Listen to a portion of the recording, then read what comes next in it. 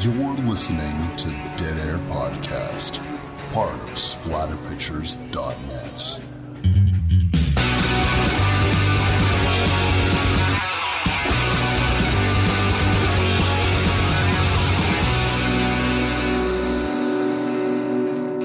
What's up, everybody? Wes, Dead Air Knife here with, always, typical Lydia. Today's show, we're going to be doing the 2009 Ratsy zombie movie, Dead Snow. Do you know why I keep saying Ratsy instead of Nazi? No. It was a tendency in old Marvel comics to refer to them as Ratsies in the old Captain America comic books way back in the day. Isn't that strange? That is. Was it a Red Scare thing? Was it a Cold War problem? Is that why they would say that? I think it was just a fun pejorative slang term. I think it was supposed to be calling them rats and Nazis, and also maybe it had something to do with them not wanting to habitually write the word for some reason. I mean, a lot of early comic book creators happened to be Jewish, so they might have not really cared to write the word too often. But the first Captain America had him punching out Hitler in a sort of like, not this time, Hitler fashion. So, you know, there's that. It could be a rat lines thing. If it's Captain America and they're dealing with American or Canadian Nazis that were smuggled in here by the church along what's called the Nazi rat lines, that could be it. That could definitely be it. Because they are like rats infiltrating. They're running from a sinking ship, so to speak. Mm-hmm. So I had never followed Captain America. It's one of the many comic book heroes I don't like. Mm-hmm. Would never read. But yeah, interesting. Ratsies. And if you spell it with an O, like Dead Snow, then you've got Ratsy, a very cool term for a zombie Nazi. A Ratsy. As we discussed, or as our dear listeners know at this point, we are going to be discussing a lot of Nazi zombies. Nazi zombies is a fascinating subgenre of film. You can see them in all kinds of films like Zombie Lake or Shockwaves. There was that Bunker zombie movie that came out in the aughts or something like that I can't, the name is escaping me right now. There's lots of wild ass shit. People seem to love to make bad guys Nazis in narratives. I have a theory about why the Nazi zombie thing became prevalent. Would you like to hear it? Go on, because I do know the producer, writer, director, Tommy Wirkola, who basically just talks about what's more evil than a zombie. So I want to know your theory. You know the old adage in a lot of horror that involves infection, or even vampirism? You know, you're not killing your brother, you're killing the thing that killed them. They always sort of try to lay into you in zombie narratives, this was a person, they had a life. There's that famous scene in The Walking Dead where they pull out a zombie's wallet and they talk about who this person was and all that kind of shit. But if you're killing a zombie who happens to be dressed like a Nazi, you could probably assume they were a bit of a prick in real life too. So I think it became prevalent because it's like guilt-free mass murder. You don't ever have to feel bad about killing a Nazi zombie. You might feel a little bad for killing like a different kind of zombie. But if they're wearing a swastika, it's double bad. Very, very true. Before they even get their little zombie rot teeth around your throat, they're already the enemy. Yeah, that makes a lot of sense. I'm sure that for some very deluded people out there, this is a triumphant story. But yeah, this is such a fantastic blend. I like zombie hookers. I love zombie hookers. I love zombie hordes. I love zombies as creatures. I love zombies as underlings to other demonic type creatures. I like zombie rednecks.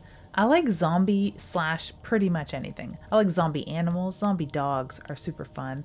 I like zombie tiger. Zombie fucking Marines. I like zombie slash anything.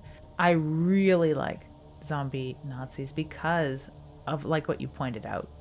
It's not just that they are more evil, which was the goal of like, let's make a zombie movie. How do we make it even more evil? Make them zombie Nazis. Okay, that's ultra evil. That is the ultra evil. We've all agreed pretty much worldwide. That is the height of evil that we've achieved. So yeah, it is also fun because it is like, it's not even like punching someone in the dark. It's punching someone in broad daylight and everyone cheering. It's punching someone with a Pepe pin. And we were told that it was okay to punch Nazis, a sentiment I wholeheartedly agree with. I was very interested to do this film with you because this sticks in my mind as a film that came out just when I was starting to get serious about my horror plus ways. This came out in 2009, and I was, I don't know if I had really done anything significant at that point. Maybe I had started splatter pictures, or it was an inkling of an idea or something. Maybe I had doodled Noose for the first time in 2009. I don't know. But it was something that was on my radar because, I should pay attention to this because it's in all the horror magazines, and people on the budding social medias were all kind of talking about this. It's one of the movies that first sticks out in my mind that crossed my threshold that way. Where did you encounter this film?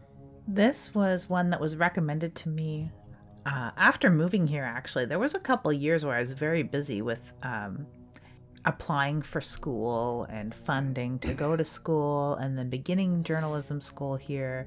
I watched some movies, and like Trick or Treat stands out, and Human Centipede as films that made it through that barricade that was my schooling and paying very strict attention to my future and planning and learning and all of those things. So a lot of movies did make it through that barricade of time. I just had no time or attention. But this was one that was recommended to me by Howard of Ottawa Horror. We'd gone to see, I think it was Rare Exports. Mm-hmm. And I love this Northern European invasion into our horror. We'd gone through the J-horror revolution. We'd gone through a found footage revolution. So it was looking at other countries' horror that was being created, and Rare Exports was one that I just loved. And he's like, if you like this aesthetic and just this a little more maverick way of making films and the horror from a different point of view, Dead Snow is super fun, and everyone loves killing a bunch of fucking Nazis, right? So yeah, and it is absurd. It does have its absurd moments as well, and it's that mix of absurdity and dark, very dark and very brutal, fairly visceral horror that I just love. It's not a horror comedy to me, although that's what it is billed as. It is straight up horror with some absolutely absurd moments that don't seem like scripted comedy. It's what would happen. It just ends up being funny. I actually wholeheartedly agree with you in that sense. I remembered this movie being funnier than it actually is. I was watching this film with Cass, and they had never seen it, and I was excited to show it to them because they absolutely adore zombies. Any film with zombies in it, Cass really hyper analyzes what kind of zombies. Are they fast? Are they slow? Can they move tools? How does the infection spread? How fast do people turn? They hyper analyze everything about these zombie films, just in a way that I've never seen before. And I was happy to show them this because they're a big fan of foreign horror takes on zombie, like everything that was coming out of Korea and Japan and all that kind of stuff. They were very impressed by, and they were getting caught into the jump scares very early on into this film. And I kept I wanted to interject because they were saying, "Oh wow, like I can't believe this film is getting me like this. It's like these jump scares are fucking working." And I was like, "Oh yeah, they're not good." And I wanted to interject because they were getting a little like in that fear mode that they love, but still like getting really engaged. And I didn't want them to be disappointed because I said, "Oh, just so you know, this is gonna turn into a full blown Shaun of the Dead style comedy film," because that's how I remembered it, because I had remembered people billing it as a horror comedy for so long. And honest to fucking God, aside from a couple of fuck yeah moments of violence that are in tons of horror movies like this, like that one scene in The Descent where tons of those cave creatures get killed and you're like, fuck yeah, but no one would call that comedic. It's cathartic, not comedic. And so, yeah, this idea of this being a comedy is so far removed from what I recognize it. Now, the sequel, Red vs. Dead, I'm convinced is more openly comedic, if I remember correctly. If I remember correctly, yeah, I agree with that. Mm-hmm. And it's relying a little more on one-liners and slapstick. Mm-hmm. Me too. I bought the Blu-ray whenever that became available in the West, and I watched it the day I bought it, and it sits on the shelf, and I've not watched it again. It's not that I didn't like it, it's just there's a lot of movies to watch. I'd watched this on Netflix, I believe, at the time, and that was about 2011, 2012, somewhere in there. And I had trouble finding it again, so I had to rent it from YouTube, which is awesome that YouTube has rentals. I like that. But it wasn't easy to find, so I don't know how much luck I'll have finding digitally the sequel. No, I have. Listeners won't be able to see this. I have this ridiculous triple feature DVD. I'm going to show it to Lydia. And on this, I already told Lydia these, but on this triple feature is Dead Snow, which is why I bought the DVD. I'm pretty sure this was like $9 or something. And then the Ty West film, House of the Devil, got that on there. And then the Shannon Elizabeth vehicle, the Night of the Demons remake. Baffling triple feature, but here we go. What a warped thing. This was mentioned, and when you said you had a triple feature, I thought it was the one that Chris talked about in the Bind Torture Cast episode on Pontypool, because he had Pontypool on a triple feature called Zombies with an exclamation mark or 3.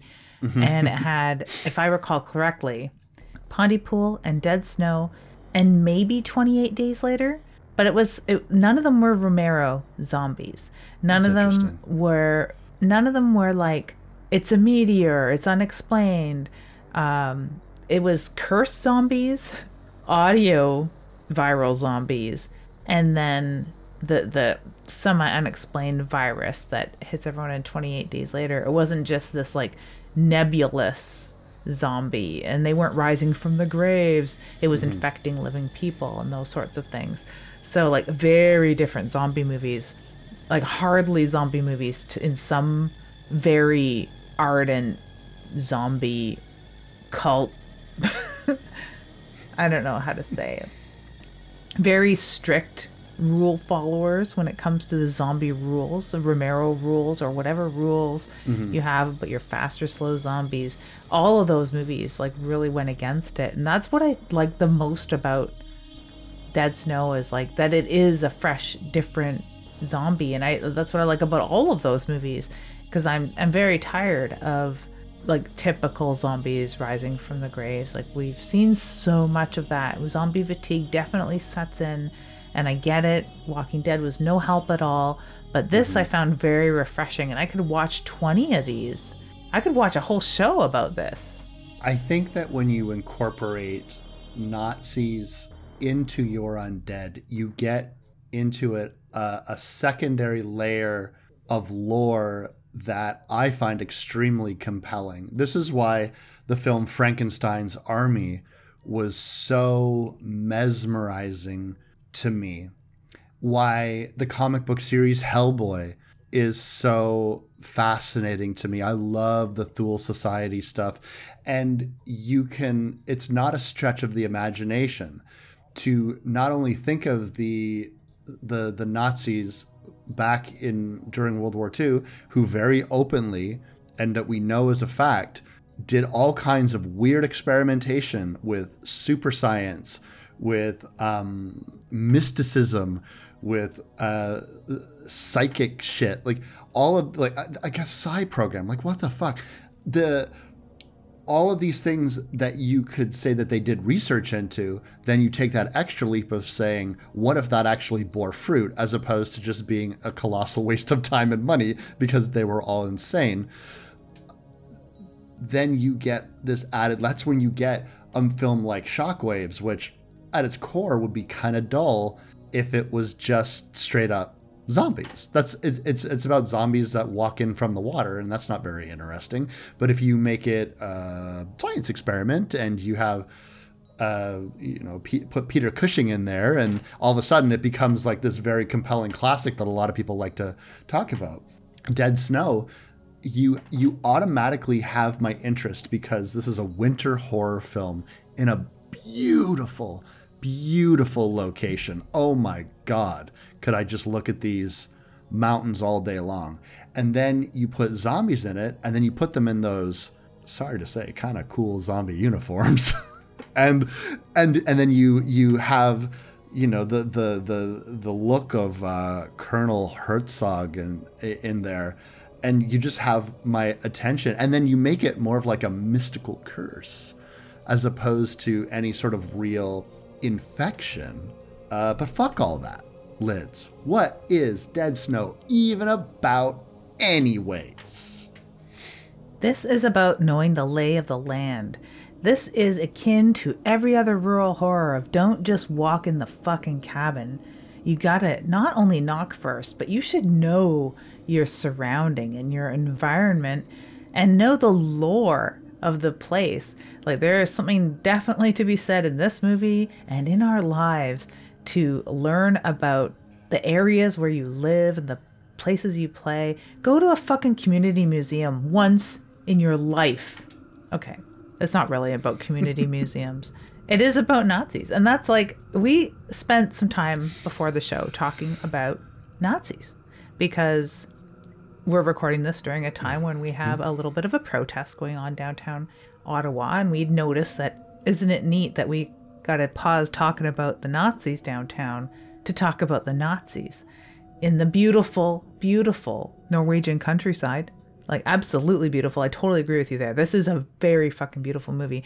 But we're also recording this as the 188th episode of Dead Air Podcast. And I apologize for that coincidence because 88 is the number 88 when written out is a hate symbol.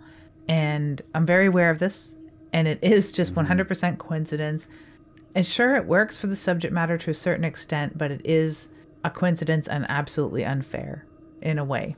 So apologies for that. But it is just that weird coincidence, which we've fallen into weird coincidences before, haven't we? Yeah, there's been times in which we hit certain anniversaries where we didn't mean to. There was one time where we released Cujo on National Man's Best Friend Day, or like Love Your Damn Dog Day. It was Dog Day. It was Dog Day. It was a damn Dog Day, and it was Dog Day, and that is when we released Cujo. So this is just a coincidence, and yeah, we are enduring an absolute farce of a protest in our fair city while we're recording this. Hopefully by the time this episode is released, somebody decides to actually do something about that. But that's neither here nor there. I don't want to get into a whole thing because we already have a whole thing to discuss, and it's all of the horror movie references. You can always tell when a writer or director loves scary movies and then happens to make one, because they are going to toss in some names. They're going to be some ones that everybody knows. You're going to talk about Evil Dead 1 and 2. You're going to have a little bit of reference to Friday the 13th. And then one of the most left field shit. April Fool's Day. Man, what a reference. Which is weird, though, because originally, as they're hiking toward this cabin, where they're supposed to meet one of their friends, one of the girlfriends, Sarah, was supposed to ski ahead of them and meet them at this cabin that they're all hiking to. While they're hiking away, they're talking about movies, but they originally started talking about horror films where they can't use their cell phones. And then they start naming films, and they're like, yeah, but the cell phones weren't invented then. And then they just carry on. And April Fool's Day is one of her suggestions, and it is kind of left field, although it doesn't fit into the little horror game that they're playing while they're walking. I've rarely ever played these horror games that people do while they're killing time, on a road trip or whatever. So I don't know. Was this one that you've ever played? Listen, what do I look like? Fucking Kevin Williamson? Gonna fucking start saying everyone should just fucking watch Prom Night because they'd understand what the hell is going on a little bit? No, I never. I always describe my horror watching experiences as quite monastic and a solitary experience. And I don't know anybody, enough that would, except for you, but I didn't meet you until I was almost 30. So, and even then, doesn't it feel a little quizzy? Doesn't it feel a little gatekeepy? Like I'm cred checking you. It feels like cred checking to me. It's like name 3 songs. What's your favorite album? Name 3 albums, but you can't do it. It seems kind of like that because I think it's really unfair to, unless you're dealing with a crowd that is obnoxiously into horror. Here's a great example. Do you remember when you and I played that horror trivia game? Yeah. That Christmas, I also got that horror trivia game, but I got a huge version of it. So there's pieces and all kinds of stuff. I don't know if it's the deluxe edition or whatever it is. The full Trivial Pursuit, because you can get Trivial Pursuit just the questions to go with the board if you already have the board. So yeah. Yes. So it's beautiful and it's awesome, and I've never played it. And here's why. Cass said this quite succinctly to me when I was kind of complaining that no one wanted to play with me. And they said, Wes, if you can't get those answers, what the fuck makes you think any of us can get those answers? If you get a trivia question and you can't answer it, we definitely can't answer it. And I was thinking to myself, all right, I guess. Now, I wouldn't think that if I was with you and Chris, but there's been something going on lately where we can't hang out and play Horror Trivia Pursuit. So I just have a game in my hutch that I can't play. But I feel like playing horror quiz games like this is not something that I would ever do because I don't know enough people who are into it like I'm into it, and I'd feel like I was sort of shoving my hobby in people's faces like baby pictures. Not to nitpick too much about the reference to April Fool's Day.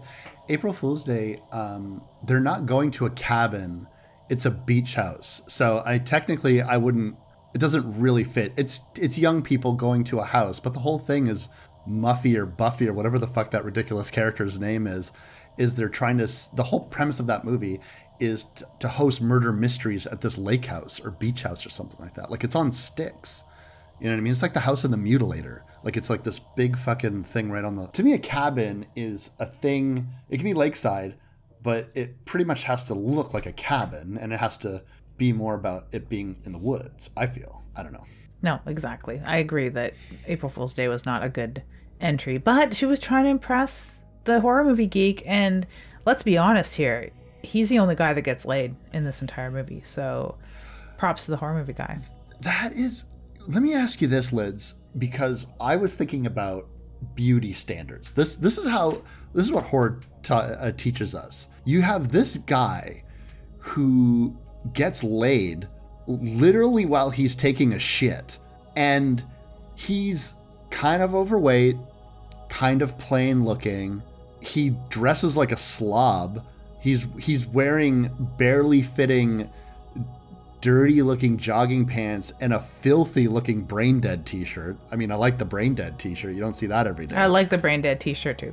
Oh, totally agreed. But I was just thinking, if this was a Western movie as opposed to a Norwegian movie, this would be the funny friend, or this would be the booze hound, comic relief, maybe frat fucker, like the what's his face from Demon Knight, that type of person who doesn't get laid. But in here, this girl who is, very traditionally beautiful, like, cannot wait to jump on this guy's dick. And then after she does, he doesn't seem very appreciative. He seems like even more slovenly than he did before. It's like this happens to him all the time, which is great. And the horniest guy, the guy that's always talking about the women and the sex and all that, he gets no attention at all. And it just shows a very different attitude towards sex, sexuality, what is sexy, and what is the, and what the payoff actually is. It was very strange. And the fact that they're banging in an outhouse is just so gross. And it's always, that grosses me out. But then I was reminded while we were watching this, Chris and I brought up how cold it is. And I know how cold it is outside right now here. We're experiencing the same sort of cold. They wouldn't be able to smell anything, luckily, except that he just went to the bathroom. So it does stink, but not as bad as a typical outhouse in summer. The hand that he wiped his ass with, she's sucking on his fingers. There's no way to wash your hands there. That's fucked up. Fucked up, man. Yeah, I never thought about how fucked up that is. That scene just became all the more fucked up after I tried to sanitize it with a fucking frigid cold. Could you imagine? Hey, I just wiped my ass. Want to give my digits a little suckle? Gross, oh, that's dude. Disgusting. Yep, super disgusting. So aside from the scatological aspects of this fucking movie, no, they get to this cabin and Sarah hadn't arrived. We were treated before the credit sequence to who we suspect is Sarah running through the forest being chased by being chased by zombies. It's not apparent that they're Nazis yet at this point. But so we have an idea that there is a menace in the woods and it is a zombie of some sort because we get to see glimpses of them here and there. They do an interesting job of, I guess by the halfway mark, it's very apparent that they are Nazi zombies. We get lots of full frontal zombie, but that first setup, say the first, 20 minutes, half hour, they do the don't show the whole monster thing quite well. Would you agree? Yeah, I would absolutely agree with that assessment. I think that this film shows a lot of restraint, which is another reason why I think it would fail in a comedic sense for the category of horror comedy. I think maybe, now that I'm thinking about it, people might consider this a comedy because the concept is so absurd.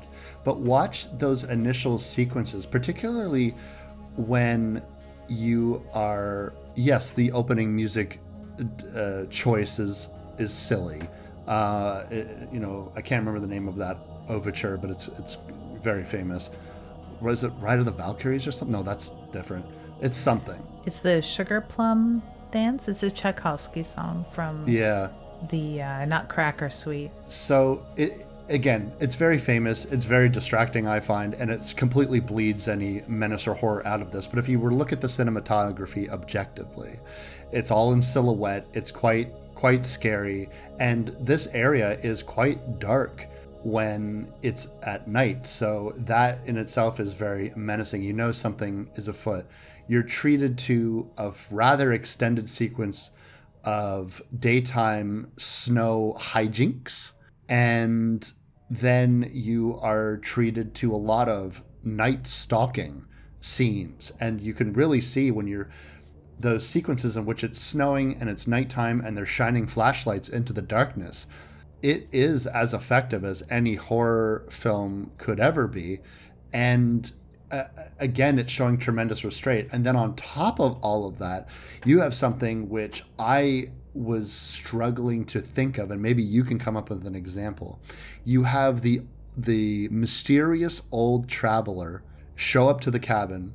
I find his whole disposition hilarious because he has a lot of boomer qualities to him, where he kind of comes in and he's like, "You fucking young people, I bet you all have pronouns," or whatever. He didn't say that, but that's basically his attitude as far as I'm concerned. He takes a sip of their coffee, takes 4 puffs of one of their cigarettes, fucking opens one of their beers, takes a swig of that, leaves it all behind. But in the meantime, he will tell a story for 3 to 5 minutes of an uninterrupted story, no other dialogue except for this guy talking. And it's kind of like that long exposition scene in Targets that Boris Karloff had in 1964's Targets. And this sequence goes on and on and on as he tells the story about this place and this regions. Can you think of, I know I just mentioned a film, but can you think of something more modern where they would show this kind of patience, or is this a very Norwegian thing? The only films that come to mind maybe one of them has world influences. Well, this one filmmaker's milieu has world influences, and that's Quentin Tarantino. A lot of his films have many scenes like this, but it's a very different genre, and he is a film student's filmmaker, right? So he is pulling from this world cadre of films that behave like this. So I'm not sure where that influence necessarily comes from within Quentin Tarantino. But the only other one that comes to mind is Clown, and that's not, of course, Norwegian. That was filmed here. And it is a French and Canadian French and Canada kind of thing, from what I recall. But that's, of course, a library scene. It's typically library scenes, campfire scenes. Some of the movies that we've covered, like The Fog or Madman, maybe, have scenes sort of like this, but not quite like this. And not where there's almost a record scratch when this person enters the room and then they captivate everybody with their campfire story, which is basically what it is. He is the rollin' fucking ramblin' community museum come to fucking bust into your party and tell you all about the lore of the land. It is that. It really struck me as, how do you break these kids' isolation long enough for them to get a bit of information?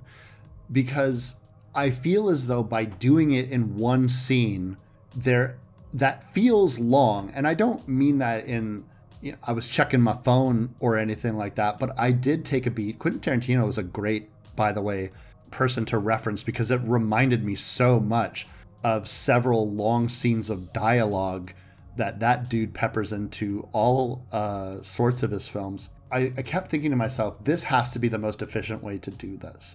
Because if you were to try to have people drop in exposition throughout the day, it would have amounted to several scenes spread out in the first 30 minutes or so of the movie. And then you would probably need to have an additional scene, perhaps in that snow cave, that gave you additional information about that place, as opposed to just having one guy tell you a story and then essentially, well, see you later. And it makes it... Essentially, yeah. That he has been our exposition dump in the biggest way, because they could have cut his character out and had a diary or a fucking record player with a wax cylinder. I know you want it, Wes. Here's your wax cylinder. I do. With the fucking story. Me and Thomas Edison think that's the way of the future. You can do that and have no other person. Then they can't serve as a bonus body, because spoiler alert, this guy dies. And so he doesn't necessarily just poof and into the trees like so much Robert Smith. He comes back again, not to impart any more information on them, unfortunately, but as a bonus body. And he comes back in 2 scenes in a way. His death and the body discovery, which is fantastic, really fantastic. So I love that they use this as opposed to some static, inanimate library scene for exposition purposes, and that we don't really get any more of it. We get them figuring out for themselves once they find things that add to the lore that this asshole has imparted upon them. And I mean, maybe another one perhaps would be Mick from Wolf Creek. Man, that is a good fucking call, Lids. Man, yeah, you're right. Because that's another fairly lengthy scene, isn't it? And Mick does it in a couple ways. Sometimes you're tied to a chair and he's got his Bowie knife right up your fucking ass. Or, you know, he's throwing these fucking truth bombs out willy-nilly to passersby. And he's just an unsettling dude at that point. But yeah, Mick does this really good. And it is a similar terrain in that it is the opposite, where it is just this vast, bleak, uncaring, alien terrain where these people shouldn't really be, maybe aren't prepared to be. There is a certain amount of preparedness, which I'll talk about in a second, but like, aside from the fact that it's blistering cold and snowy in these Norwegian mountains, or blistering hot and arid desert in the outbacks of Australia, otherwise they're very, very similar environments in that they are isolated with these fucking guys.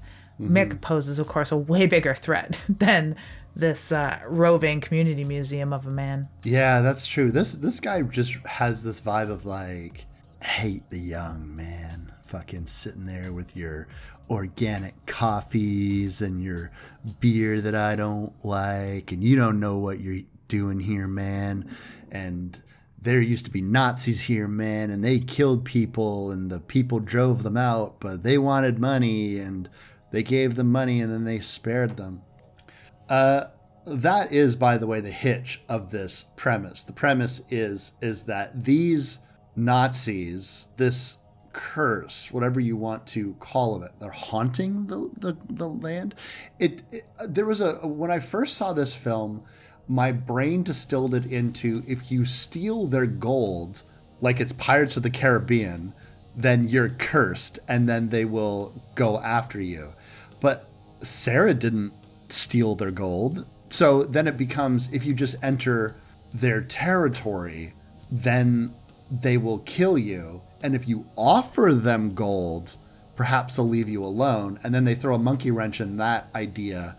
I want to say 20 minutes after they, right towards the end of the movie, then they throw a monkey wrench in that concept. How do you interpret what these zombies are, like what is going on here specifically? I think that it's very much like you said, Pirates of the Caribbean, and they sort of dance around, like it's Sarah's cabin from what I understand. The cabin belongs to Sarah. So had she even been there before? Was this her first trek up? Had she bought a fully furnished cottage from somebody that is local, that may be the roving community museum man, whose name is Bjorn Sundquist is the name of the actor. They just call him the Wanderer. So I should call him the Wanderer instead of the Roving Community Museum, because that's a mouthful. So the Wanderer. So maybe the Wanderer had like defaulted on payments or something, and it was his cabin or something, because it is a fully outfitted, prepared, perfect, winterized, wonderful cottage, wonderful cabin. And but Sarah is skiing into it, so she obviously knows the lay of the land to a certain extent. They describe her as more sporty than the rest of the teens that are going up there, her boyfriend included, who just seems to be an extreme snowmobiler or whatever. But she may have not spent a lot of time up there, or maybe her uncle owned the cabin and he disappeared in the woods because he discovered the gold. Like, I don't know. They really leave a lot of open-endedness. If you want to look for plot holes, there is a gaping one. If you're forgiving like I am, where you're like, well, maybe Sarah did something to anger them. Maybe when they discovered this little spot under the floorboards, because like we do here in Canada, you can use outside as a giant refrigerator. So if your fridge breaks down in Canada, it's no big deal. You just throw all your food outside. You can put beer in a snowbank. There's many times I've seen beer in snowbanks. You keep your drinks cold in snowbanks. That's just what you do. But they've lifted up this little area in the bottom of the cabin and are using it as cold storage. Maybe the last time Sarah was up there, she decided, hey, this will make a convenient fridge, and pulled up this little hidden trap door and put some beers in there. And that angered them, perhaps. So they don't talk about what woke them up at all. But you're right. They're chasing Sarah far before they're told of this gold or found the gold. Yeah. There's another question that Cass posed. Why do you think that they kept Sarah's head in that snow cave? If this was Vietnam War, I would have some very grisly explanations for that. But it's not. So I don't know. And I don't know much about Nazi ways, other than, like you had pointed out before, that their uniforms look cool. And that's part of the whole Nazi problem, is that their uniforms looked cool. And the uniforms that look like them will forever look like Nazi uniforms, unfortunately. And even if you're directly referencing them, like in Pink Floyd's The Wall, in the film adaptation of that album, it is Nazi stuff. And you can't get away from looking anything like an SS at all without pulling that connotation. You can't look cool as a villain, as a military villain, and not look like a Nazi, unfortunately. So that's a real shame. But so other than that, and a little bit of their clinical trials and stuff like that, I don't know much about them. So I don't have an explanation other than staging, because I don't know, when they find the Wanderer's body, he appears either to have died in a very frightful manner with just this look on his face, or is he staged? Like, I don't really know, because they use a headless thing as a taunting device not too long from now. They do that, don't they? Yeah, maybe they just like to fuck around. Yeah, that uniform's tough, right? It's almost as if they knew that they were going to be historically the bad guys. They got skulls on their uniforms. Why would you put that on there if you weren't actively, we're probably the bad guys, do you think? Because we got skulls on the uniforms and shit. But what ends up happening here is this cabin, things break bad kind of all of a sudden. Because once they realize that Chris is missing, some of them seem concerned, but most of them, the person she just had sex with, looks like he is too busy scratching his ass to really give a shit about anything. But it's okay, because he's not long for this world. When they kill Chris outside, they do decapitate her in some way, shape, or form. They have weapons. The thing to impart about these zombies, by the way, is, at least in this film, I do believe it's somewhat different in the next film, because there is a transference of a curse in a sense with that, but no, it doesn't. You don't turn into a zombie when they bite you, at least not in a very time efficient manner. And also they use tools. They're just as likely to stab you with their Nazi stuff as they are to bite you. In either case, they're going to kill you. And also, they have beyond superhuman strength, because they crush a guy's head till his brain cartoonishly falls out of his body. What do you think about the gore in this? I know you love when shit gets a little slippery. I certainly do. And I'm not one of those people that splits hairs when it comes to CG or practical. And I don't know much about the making of this film as far as the production. But it seems to me that a whole lot of this is practical. And if it is enhanced with CG, I wouldn't doubt it, because it does look so very good. The filmography, the cinematography, the production, the photography itself of this film is so well balanced. I can see why this was such a hit, and not just that it is an indie, foreign, zombie Nazi film. It's written very well.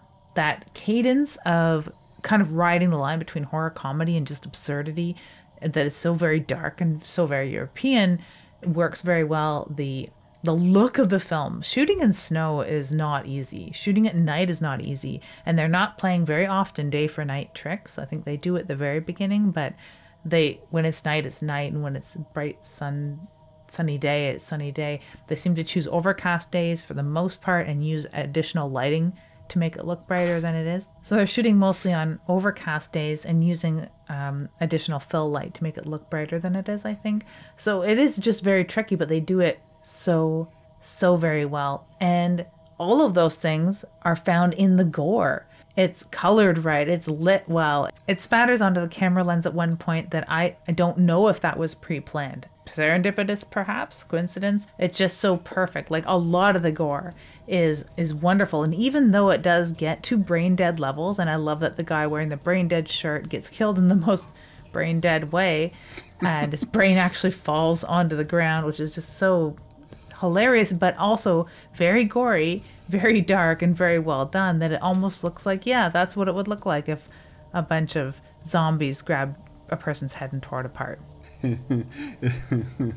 All those horror facts just fell right there on the floor there, Lids.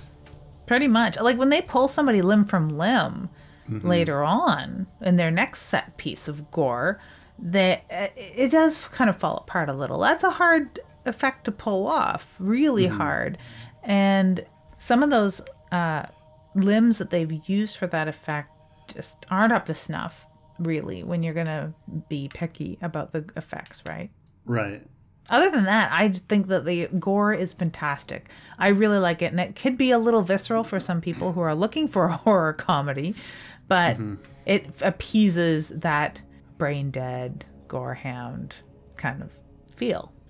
There's a lot of, I think what takes the bite, pardon the pun, out of some of the gorier effects in this film is the zombies mug a lot for the camera. There's moments in which if you were to insert Nazi zombie dialogue, it would be as though they're looking at the camera and just saying, uh-oh, or it's a living, or something like that, because of just like the goofy expression on their faces. Again, that doesn't strike me as comedic, but it definitely could be if you're in that mindset. I think what I find interesting about this film is they don't really take much time to explain away why these people become so instantly adept at killing zombies. I think that they acknowledge that they're zombies quite quickly because our horror expert will inform them it's zombies. It's nice that they say the word as opposed to, what's going on? We've never heard of zombies before. Night of the Living Dead doesn't exist in our world.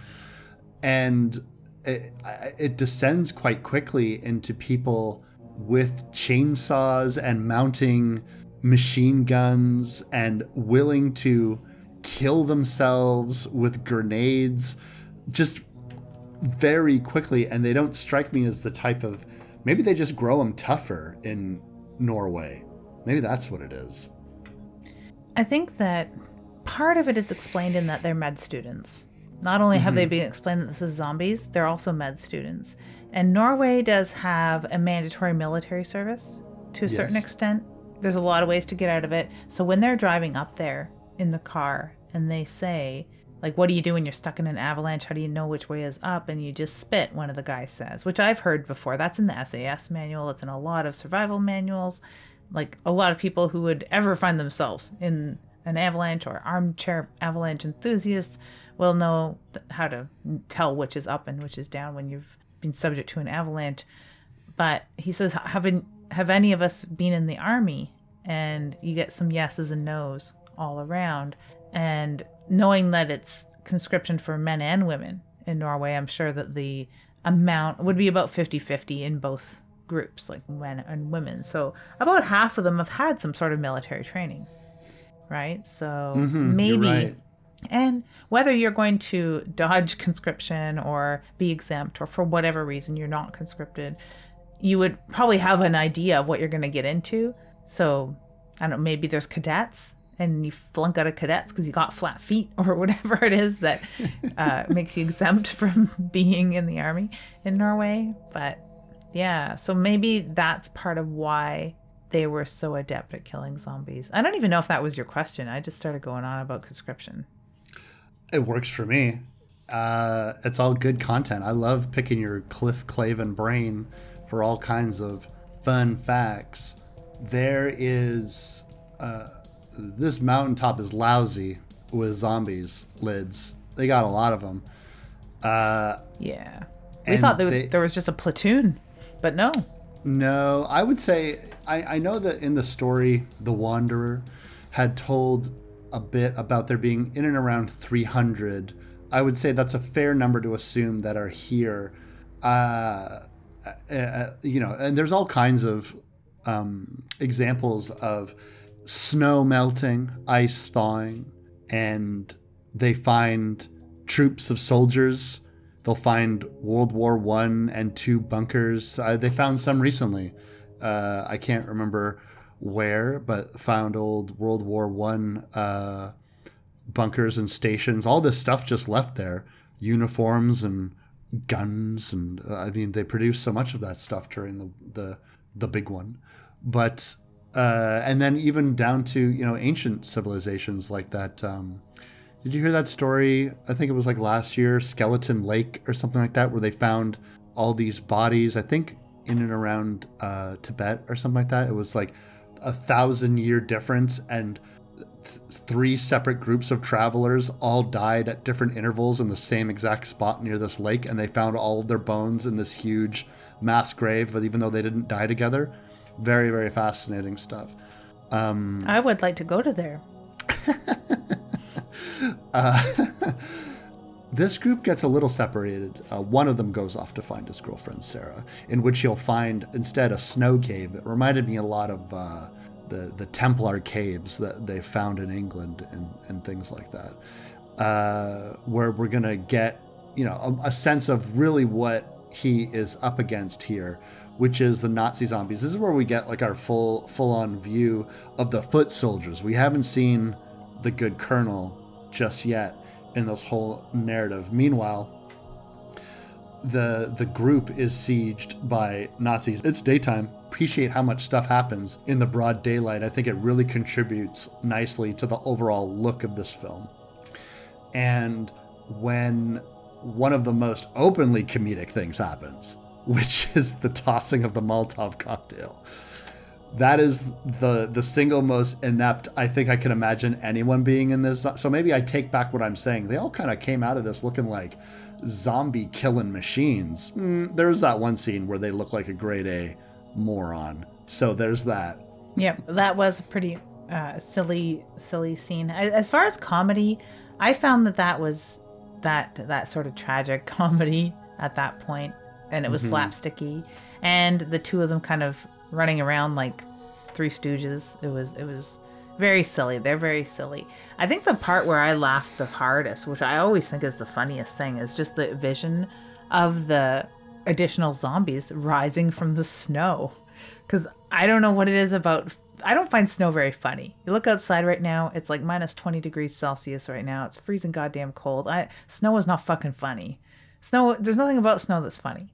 But in movies, somehow they make snow funny. And the vision of the zombies rising from the snow. Was there a point during watching this where Cass was just like eyes rolled, the groan, and the oh god, this is not scary at all. This ceases to be scary. It has begun getting funny. Was there a point where there was a horror comedy watershed moment while they were watching it? I would have to ask them, honestly. I don't know. I know there were several moments in the film. One was the Molotov cocktail scene where they were, oh my fucking god. There was one, she gets attached to characters quite easily. So the dude on the snowmobile was her favorite guy. Love that guy. Oh, everybody does. Everybody does. And, him, there's something about the way that he sutures his neck from the bite and then tapes it all closed and mounts a machine gun to his thing, and it comes over the hill and really helps out rescuing them. And then you got the 3 dudes together. Even though I would argue that the character of Liv goes out like a complete badass, you have my utter respect. If you're making a movie, and if anyone listening to this is making a movie right now, you're writing a movie or whatever, if you have a character that will pull a grenade to kill themselves and then other characters when as a Hail Mary moment, I instantly I will remember that scene for the rest of my life. I think those scenes are always so fucking cool. I don't know if I have like a martyr complex or something, but I always just think those types of scenes are really, really cool and effective in movies. And I'm always so impressed by characters who she went for a fun weekend of skiing and hot dogs and beer and Pussy Riot or whatever the hell they're listening to. And all of a sudden she's like getting her entrails eaten, because this is a very intestine heavy horror movie. They love intestines in this movie. So if you think that's squicky, you know, but and they're pulling her apart, and it's almost like that moment in Day of the Dead, like choke on me. It's almost that, where she's pulling out the grenade and just blowing themselves up. That's fucking badass. But no, Cass was really sad when that one dude gets literally pulled limb from limb, and because she didn't much care for the final boy as a character, didn't quite care for that one. No one necessarily did, and I like his arc in that I'm the med student that is afraid of the sight of blood, and all my friends are a little concerned for me. Mm-hmm. And then flash forward to 40 minutes through the movie, and he is covered head to toe. Blood is not a fucking problem anymore. He has had his exposure therapy that no one fucking wants, and he is nothing but blood now. Oh man! And so I like that, but I like with Vegard, mm-hmm. the guy who is our action hero. Every time he touches a snowmobile, you got some fucking new metal playing in the background, and it turns into a Thrasher magazine sort of promo sizzle reel, the footy that you're after when you're on the slopes, and you got your guy in his fucking action snow machine or whatever, his Arctic Cat. I don't know what he's driving, but yeah, and he's like taking jumps and he's popping wheelies. Like, I don't know what you do on a skidoo, but anyway, he's that guy, and everything he does is a hip-hop montage. So whenever he's getting suited up to go outside, it's that action sequence montage of everything that he does. So he's set up to be like our hero, our hero cool dude kind of thing. He's Poochie the dog from The Simpsons, but he gets torn apart. You just reminded me so hard of something that Cass had said while watching it. Because you know, and I know, and anyone who watches the movie, they mention Evil Dead 1 and 2. I think a lot of those quick cuts is that film's montage to the way Sam Raimi does his action sequences. Lots of quick cuts. If you're a horror fan and you like Evil Dead, there's nobody who does it quite like him. And when people try to imitate Sam Raimi's filming style, you know exactly who they're imitating. There's a moment in which the guy our final boy with the chainsaw is standing there with a chainsaw, and he's got his blue shirt on and he's all covered in blood, and Cass, just like with the biggest venom in her fucking mouth, was just like, fuck him, he's trying too hard, he's trying way too hard to look like Ash right now, and I'm not buying it. Like, there was nothing this guy could do to win them over. Like, nothing. Not even if he said groovy? Just once? I don't know. Like, you're not winning me over. You're not Ash. Fuck you. Yeah, they do try very hard, but I thought it was effective. I found it highly effective. I was in on this. I loved the amount of blood on our final-ish boy. I thought it was a final girl movie. I had misremembered the end of this movie entirely. I thought Hannah made it, not just because I love her dreads. She makes me want dreads. Those are the kind of dreads that people should strive to have. I love her look entirely. I love her. I love everything about her. I love her moment too, where she sacrifices herself, which I'd forgotten about entirely because I thought she made it. I want to talk about Hannah because, for me, as you know, our listeners might know, I suffer from a bout of claustrophobia. I do not do well in small spaces. I'm a very big man. And so I always kind of feel constantly like I live in a world too small for me. And so when I'm seeing people who are literally trapped, and in this case, poor Hannah is trapped underneath the snow, this is a great sequence that I find hard to watch. It's like trying to watch Buried, although that whole movie is, that's a never again for me. And in The Descent, when that woman gets stuck in the little, I'm always just like, why do people do this? Why do fucking people do this? Like, why is this fun? This sequence is great. I like that the way that the camera flips over. It's just to disorient us. We don't know which way she's facing. She uses the spit drool technique to orient herself to know which way that she is to dig. And I swear to God, when her hand comes out of the snow, it is such like a sigh of relief for me. I could just imagine like, oh my God, okay. Like, you are not going to die suffocating in snow or something like that. She does die rather unceremoniously. Cass had said when we were watching it, he did not just fucking axe his girlfriend. And I was just like, okay, to be fair, if you see somebody, and she had to have seen him because it's a big, wide open area, surrounded by Nazi zombies, and he's flailing an axe around, killing them at point blank range, why would you silently walk up to him and tap him on the shoulder? Why would you do that? Because she's never worked in a kitchen before. That's all I got, man. That's all I got. You have to announce your presence. God damn it.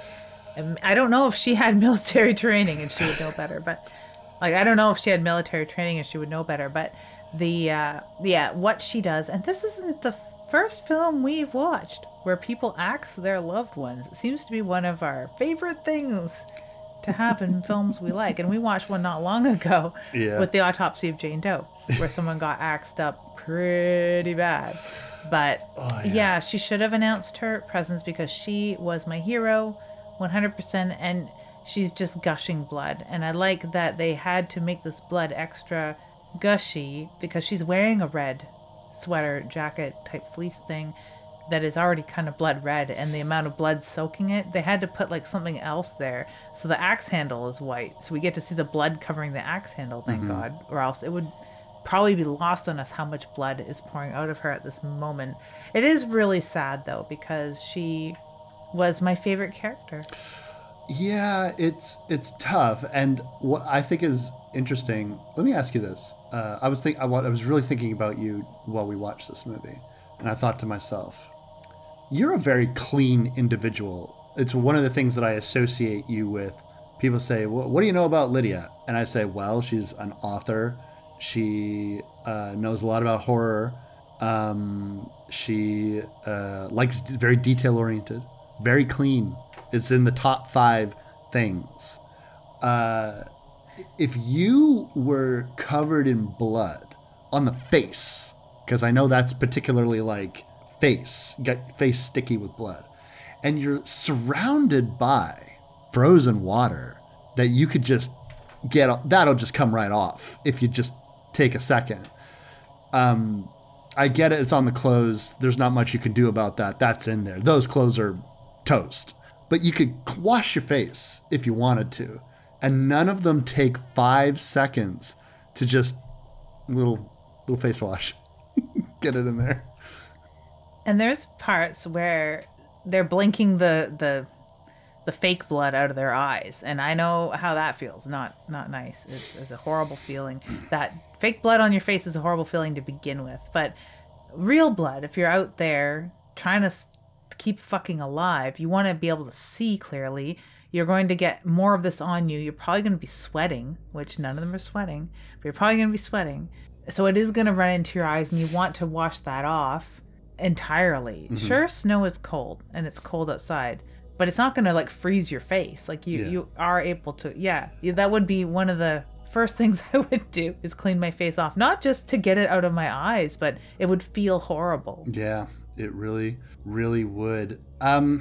We haven't talked about Herzog, the good colonel. He's made his appearance. He's their leader. And I wanted to ask you, the curse seems to be coming from him, and it's giving me a necromancer vibe. Like he has the most intelligence. I wouldn't say that I wouldn't say the troopers are dumb, but he can almost psychically communicate with them. And it seems to me that they die if you do any amount of damage to them that would kill a normal person. Obviously go for the head, that's the quickest way to do it, but they kill some of the other zombies. They don't even damage the head from what I could tell.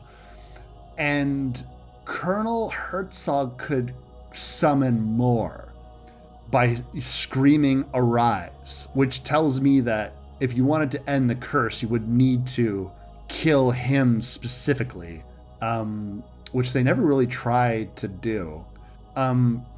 So that's how come he gives me off a necromancer vibe. Does he come off as a necromancer to you? No, he comes off as a type of person that they would choose via eugenics and blood ratio to be a commander in the SS. Mm-hmm. So according to the way that I assume that the Nazis would choose people higher up, according to what we know of the way that they thought, he would be more powerful because, to put it in terms of Scientology, he has a high level of Thetan vibration or whatever. So he would have this occult power to command his troops while alive. He probably had this sort of power over them. He was, for all intents and purposes, had mystified his troops with his regal power born in his fucking Aryan blood or whatever. I think that is more of the power that he has. He has Nazi magic. He has super Nazi fucking mind control powers because he's the leader, right? So they just are so ingrained. They have that so ingrained in them. So if they would have killed him, so to speak, like the head vampire, I don't think all the other zombies would have just dropped. I think they would just stumble around blindly, going like, I had orders, I semi-forget them. I think I'm after gold, but I'm not sure. I'll just stumble around and eat people randomly, like a bee without a hive or a queen. I don't think they would just drop into the ground. So I don't think that there's quite that link there. But I do think that he's the one with the orders. He's the one with the plan. They're just following orders, so to speak. That's what I think. Because I do get like the mysticism of it all. I liken them all more to mummies. Like, sure, they're zombies. We're told they're zombies. They behave like zombies. But with the curse element and the look of them, the very dried, mummified look of them, because they're not ushy-gushy zombies. And a lot of them are uninjured. There's not like, they're not dragging themselves along by their hands while their guts are trailing behind them. They're not like holding their severed limbs and stuff like that. They're not limping along. They behave so much to me like mummies. You've watched way more mummy stuff than I ever have. Am I crazy to think that they're probably more like Nazi mummies? No, you're right. And in fact, now that you say that, it's this watershed moment for me where my mind is opening up to this. They really do remind me particularly of mummies in and around Hammer era, but of their look, that very dried look. Because obviously they don't come across as a Karloff zombie, and they don't come across as a Karras zombie, because Karras is so shambly. It's like, you know.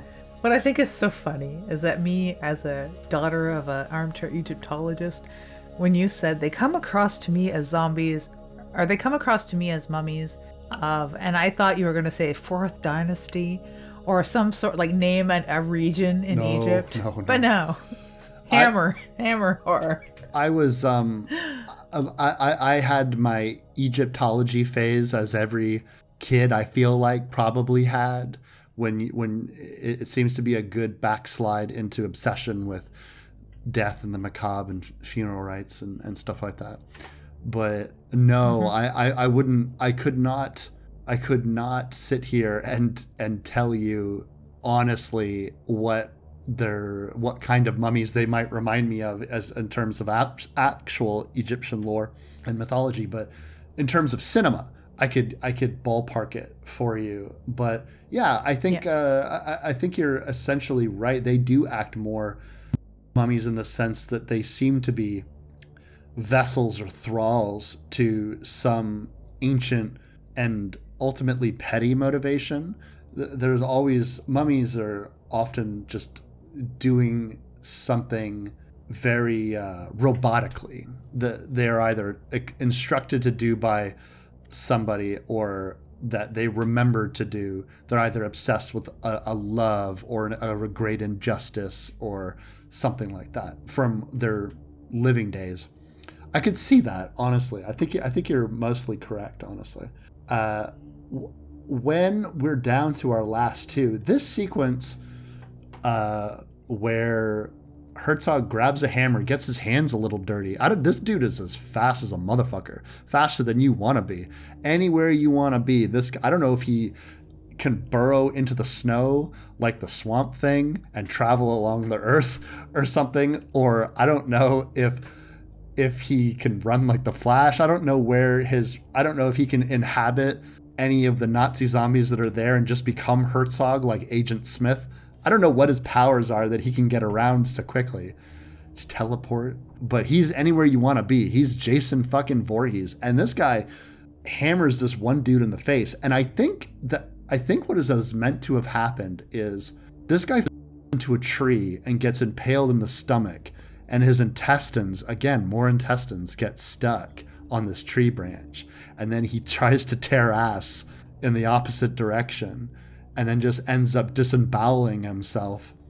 I think of this scene more than any other scene in this entire film. And when people bring up Dead Snow to me, this is the scene that I immediately think of. Entirely. I'd have to say maybe intestines are the whoopee cushion of the human body. I don't know much about...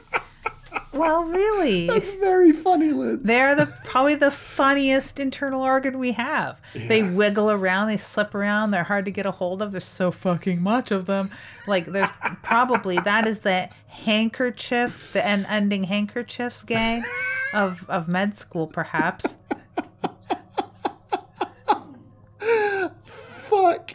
Okay, you know what? Fuck everything I just said. You're right. It's very funny.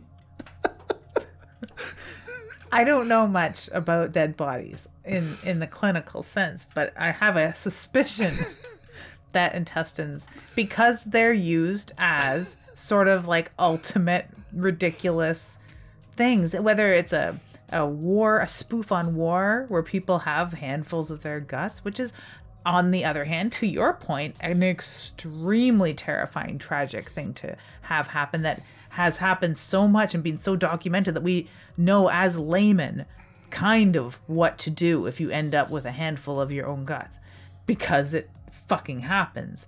And it is like the weirdest thing that could go wrong. You know what happened today on my way to the office sort of moment in running through the forest.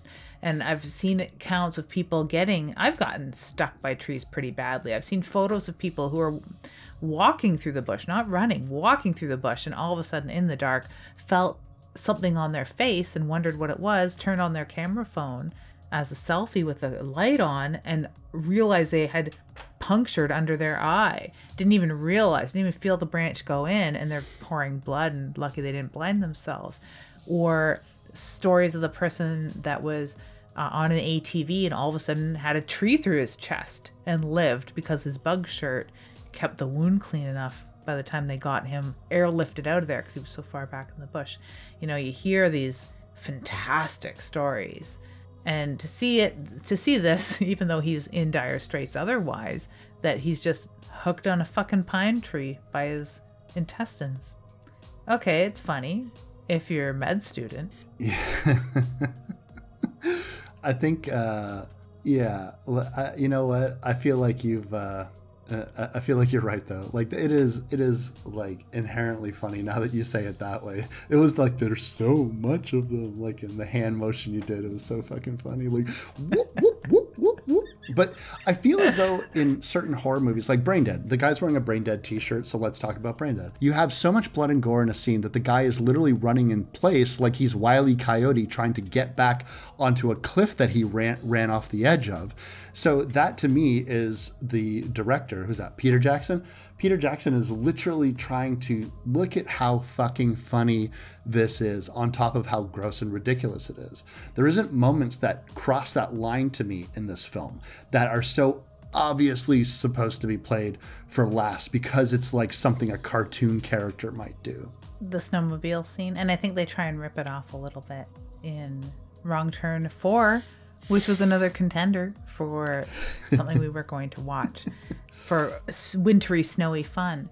I think this is the scene that people find the most comedic as well, and a lot of why people think it is more of a horror comedy or forget all the dread, terror, gore, and horror that they've witnessed up until this point.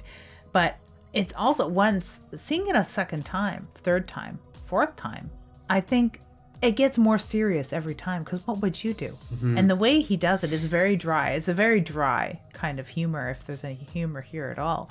But if you had this unbelievably fast snowmobile and the zombie in this position, what would you do? Yeah, I like this. And I like that he gets to kind of do it twice. Yeah, I like, this is where I like that he pulls this pocket watch off of this guy. Like, Herzog pulls this pocket watch off of this guy and like sort of looks at it and closes it and puts it in his pocket. And that's where you get this notion, oh, they're collecting things that have been stolen, or things that I guess they believe have been offered to them, but I'm assuming it's stolen. It is, I think, when it comes to the comedy elements of this, I strike it up to, I think I've mentioned this before, it bears mentioning again. Do you remember when we went to go see The Void in theaters and those two jokers behind us were giggling and laughing and carrying on, and then when the violence could no longer be laughed off, they got quiet, and I told you, I was like, don't worry, once this continues, they will shut up because they won't be able to express their discomfort any other way. I think a lot of times horror fans, and they might get bristly at this because I don't know if you've known this about people who like horror movies, Lids, we're kind of thin-skinned when it comes to people criticizing anything about us. I feel as though a lot of times horror fans are genuinely uncomfortable with the violence that they're seeing, and it manifests as laughter because you're seeing something so violent, so gross that it becomes absurd. But if you look at things objectively, it is sad that these people went on a vacation and they didn't really do anything wrong and they got brutally killed. And it is sad that they tried to come up with military tactics and they ended up burning their only shelter down. And it is sad that they tried really hard to fight for their lives and they all got killed. And they tried to survive, and he kills his own girlfriend, and this guy just wants to get back to the car, and they're so close, they're within spitting distance, and all of a sudden this souped up Colonel Nazi zombie hammers you in the face, and then you fall into a tree and you disembowel yourself because them's the breaks. That's what gets you, that's what took you out, not the Nazi zombie. You fell into a tree. Ain't that some shit? But people think it's because they're ha ha ha ha ha ha because they're uncomfortable. And then when you laugh enough, it's like, well, that must have been funny to me. And a lot of times people watch these films with fucking 4, 5, 6 people, and they're drinking beers and they're eating pizza, and it's this big social event. And what else are you gonna do? It's not funny. Like I like it. It's a fun movie. It's enjoyable. It didn't haunt me. It doesn't stick with me. But you have to sometimes acknowledge it's not funny. If this happened in real life, it would be very sad because Herzog has Pocket Watch, right?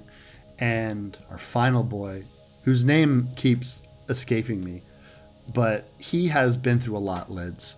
You see, he had to cut his own arm off, not unlike Ash. He has had to cauterize his own wound.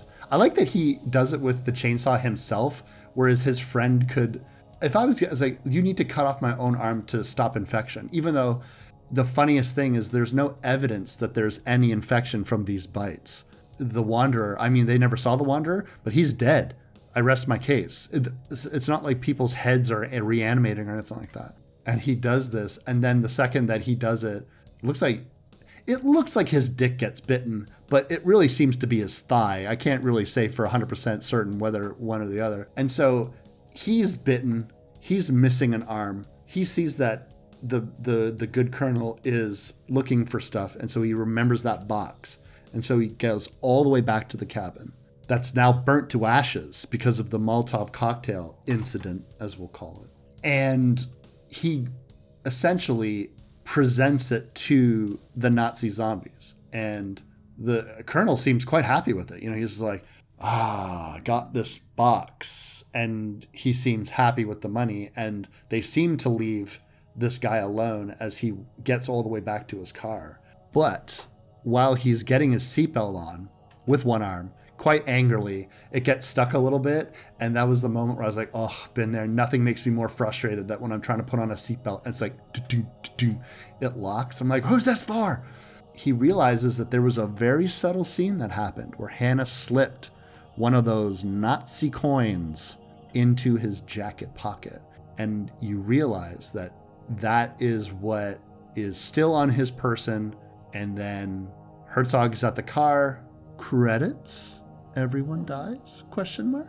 Yeah, more Pussy Riot music, which I looked at the credits to see if it was indeed Pussy Riot, because it's like the only like Russian girl punk band I know of, and it's not. It's some other band. They sound great though. Yeah. So that's nice. But yeah, and it's so tragic in the way that we've been following a lot of these characters. No one is inherently unlikable. Even our unlikable V. Shelley from Friday the 13th, you know, our movie horror geek who's annoying to a certain extent, who also in this parallel universe gets laid and is a kind of a Barney Rubble. So even he isn't that unlikable. Even the super horn dog guy isn't that unlikable. They're all very likable, and I never really hinge too bad on a character's likability or unlikability, but they all fight really hard. None of them really double cross any of them. Even this innocent coin is not a double cross. It was just like, hey, let's just try and pay off our student loans, you know, kind of thing. So it wasn't like, it is all very, very tragic. Luckily, there's a sequel that fixes a lot of this. I don't quite remember too much about the plot other than it was pretty relentless and pretty ridiculous. But yeah, I definitely find this movie super fascinating. It was a great pick to do for wintertime. And it was really good to revisit it. And I was glad I got to show it to Cass, and really helped me remember a lot of things that I had forgotten about this film. I seem to have remembered the last 30 minutes of the film very, very well.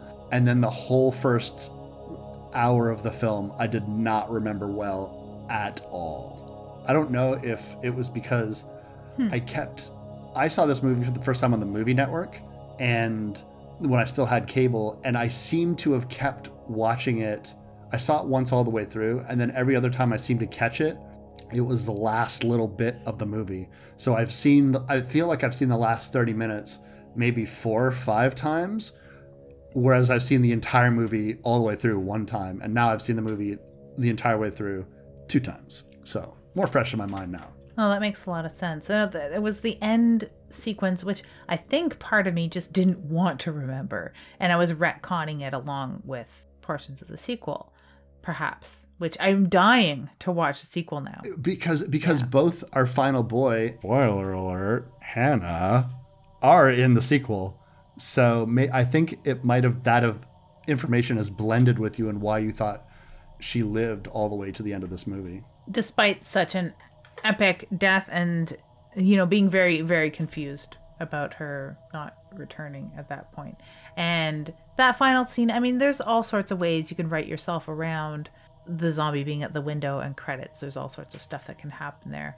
And I'm glad it goes the way that they did, because it does fall into the realm of Final Boy movie. It does. So what do we got next for him?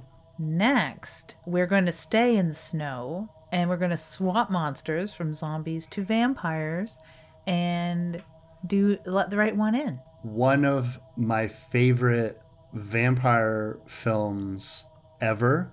It has one of the greatest sequences in any horror movie, in my humble opinion. And I'm looking very forward to discussing it. I think actually this is another thing that my mom asked us to do a super long time ago, and I don't think we ever got around to it. And I always feel so bad about that. My poor mom, like, you should do this for the show. And I'm like, no time for you, Mom. Get out of here. Yeah, I like this idea. Your mom has some great suggestions, so there. She does, yeah. I'm glad that we're getting to a few of them, too. And wintry suggestions, so it fits really, really well. Lately, I've spoke with Amy Jane Vosper, who you were on CBC Radio with not that long ago. She's on the Typical Books podcast, and I believe we talk about this movie at one point. We've talked about this movie on other things. So every time I watch this movie, for whatever reason, I think about Amy Jane Vosper and her film studies and her doctorate in horror film and female. So I'm really looking forward to watching this. It's been a while since I watched it. And we're watching the original, not the remake, Let Me In, correct? That's correct. We'll be watching the original, You Know Me, always the films that set the table.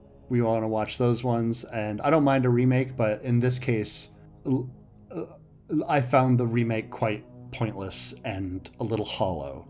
And I feel it was one of those situations where it was like when they remade The Girl with the Dragon Tattoo 5 seconds after The Girl with the Dragon Tattoo came out, and they said, well, no one wants to read subtitles. They're trying to remake Train to Busan, they're trying to remake Squid Game, they're trying to remake all these things that, who are these people that they think exist that won't read subtitles? Or you could dub these movies. You don't need to read. Anyway, it's a whole thing. It's like, never mind. Doesn't matter. We're watching the original, not the remake. They're a fringe minority. They're a fringe minority. And on that note, I'm Wes Knight. And I'm Typical Lydia. And you've been listening to Dead Air.